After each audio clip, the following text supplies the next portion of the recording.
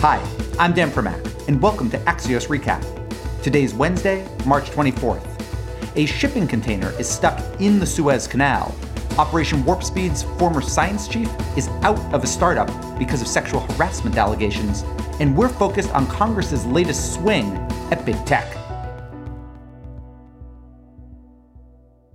House Democrats tomorrow will hold their first big tech hearing of 2021, with witnesses to include Facebook CEO Mark Zuckerberg, Google CEO Sundar Pichai, and Twitter CEO Jack Dorsey.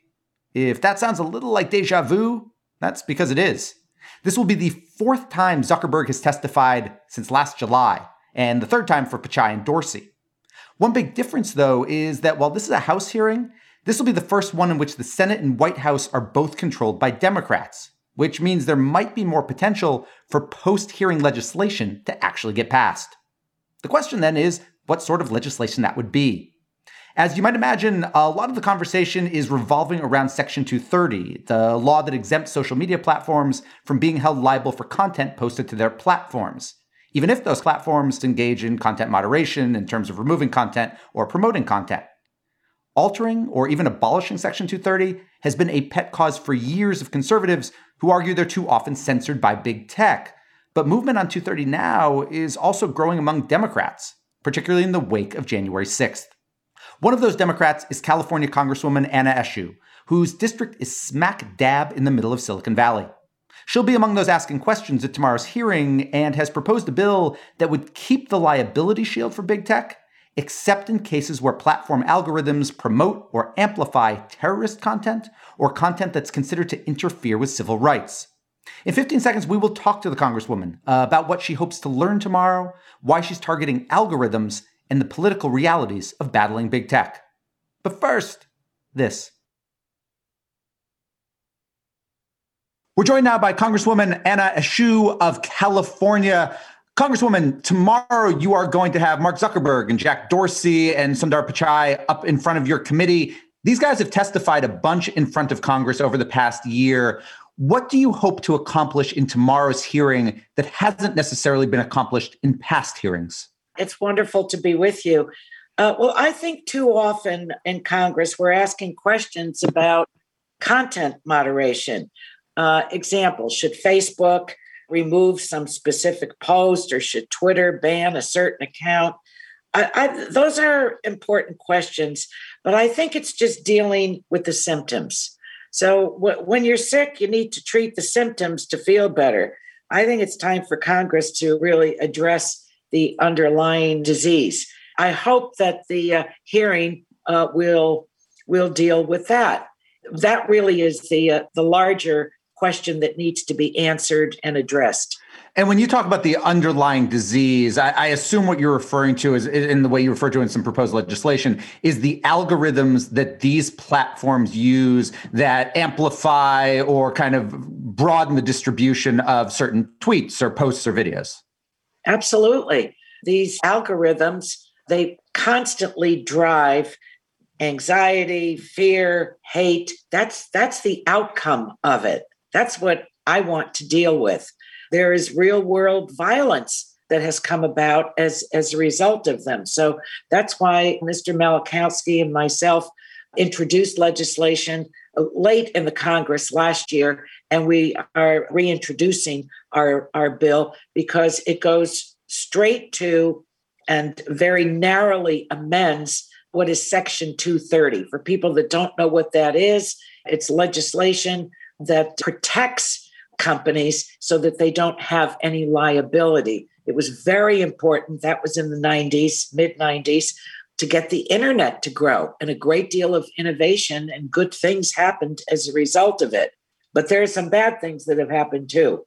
Correct me if I'm wrong, is, as you say, Section 230 protects these firms from liability for things posted on their platform. This would keep that, but make an exception, for example, if there were things that dealt with, if there were posts, et cetera, that dealt with terrorism or interference of civil rights.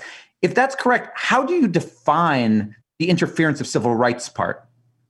The reason that we have this in the bill is that interference relative to civil rights and neglect, they've been invoked in recent lawsuits against the Proud Boys, the Oath Keepers, and others following the attack on January 6th. So it does apply. Let me give you an example. During the protests following the police shooting of Jacob Blake in Kenosha last summer, a white supremacist killed 2 men and injured more. The victims and their families sued Facebook because it hosted extremist militia groups, and Facebook's algorithms promoted an event page for one of the militias that called for violence during the protests. So our legislation simply says a court should be able to hear this case about Facebook's role instead of it being tossed out on Section 230 grounds, as often happens. And this case is still ongoing. Obviously, Section 230 is a fascinating piece of legislation because it is something that, you're obviously a Democrat. You are interested in making an amendment. Obviously, people on the right, we've had Ted Cruz on this show talking about how he wants to make major changes to 230 for very different reasons and different sorts of changes. The counter has always been that if Section 230 gets touched, what companies like Facebook are going to do is simply remove basically anything that is potentially controversial, that could potentially bring them to court. So anything you write about social or political issues might just leave. Is that a valid concern? I don't think so. I think that this needs to be done with a scalpel rather than with a hammer. So I think that this is highly targeted, only applies to platform companies with 10 million or more users. So startups don't or won't have the same liability exposure.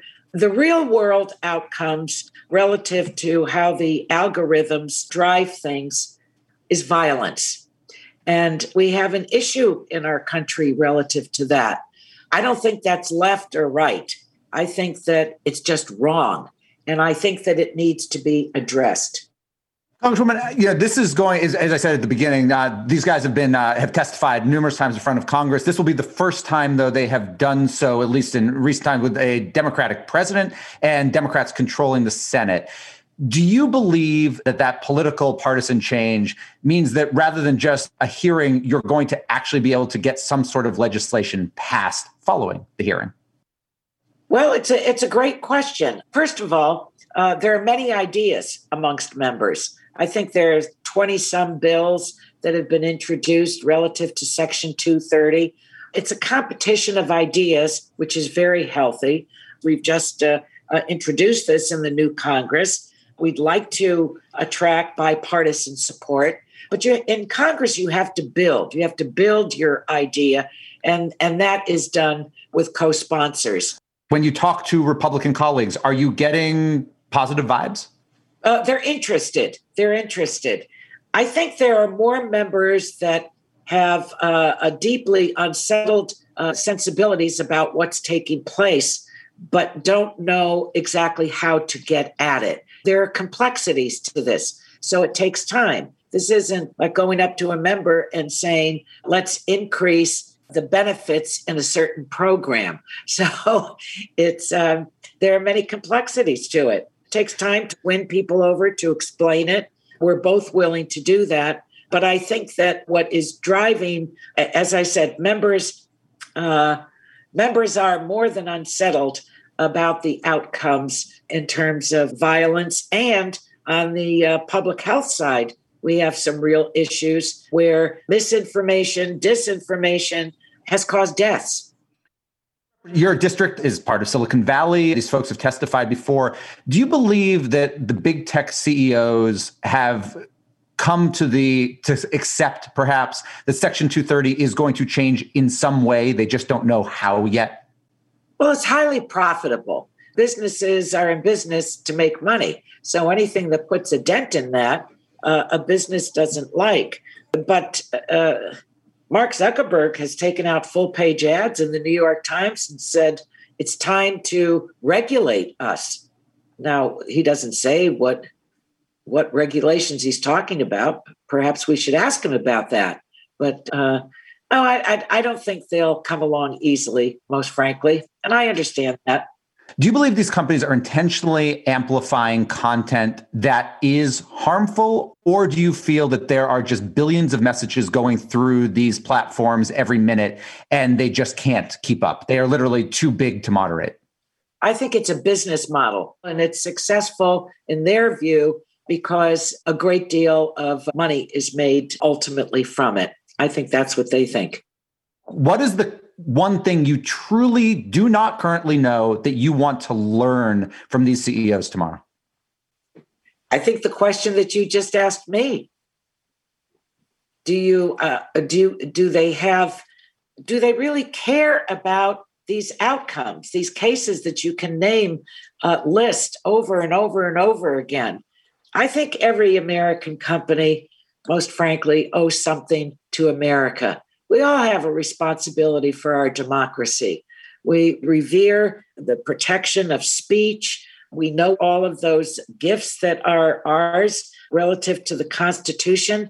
But when things start going sideways and people are engaged and the algorithms can play on their anxieties, on their fears, and even their hatreds, and there are real life outcomes, real world outcomes, I think we need to do something about that.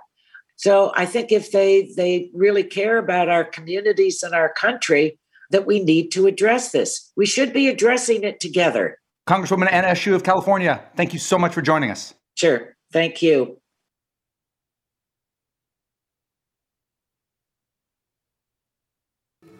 Welcome back. What we're watching today is Evanston, Illinois, a Chicago suburb that just became the first U.S. city ever to make reparations available to Black residents. A few things to know. First, this isn't available to all Black residents of Evanston. It's specific to those who experienced housing discrimination between 1919 and 1969 due to city policies. You either must have been a resident during those years or be directly descended from someone who was. 2, those who qualify will receive a $25,000 grant for home improvements or down payments on property. 3, Evanston City Council approved the program by an 8-1 vote, with the lone dissenter objecting not to the idea of reparations, but rather to requiring that they be spent on housing.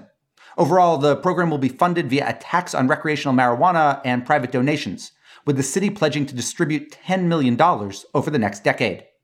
The bottom line, reparations are a topic that has been simmering for years in America. Evanston might have just pushed it a bit closer to the front burner. And we're done. Big thanks for listening. And to my producers, Tim Shovers, Naomi Shavin, and Alex Sugiura. Please be sure to leave us a review. And if you don't already subscribe to the podcast, please rectify that situation. Have a great National Cheesesteak Day. And we'll be back tomorrow with another Axios Recap.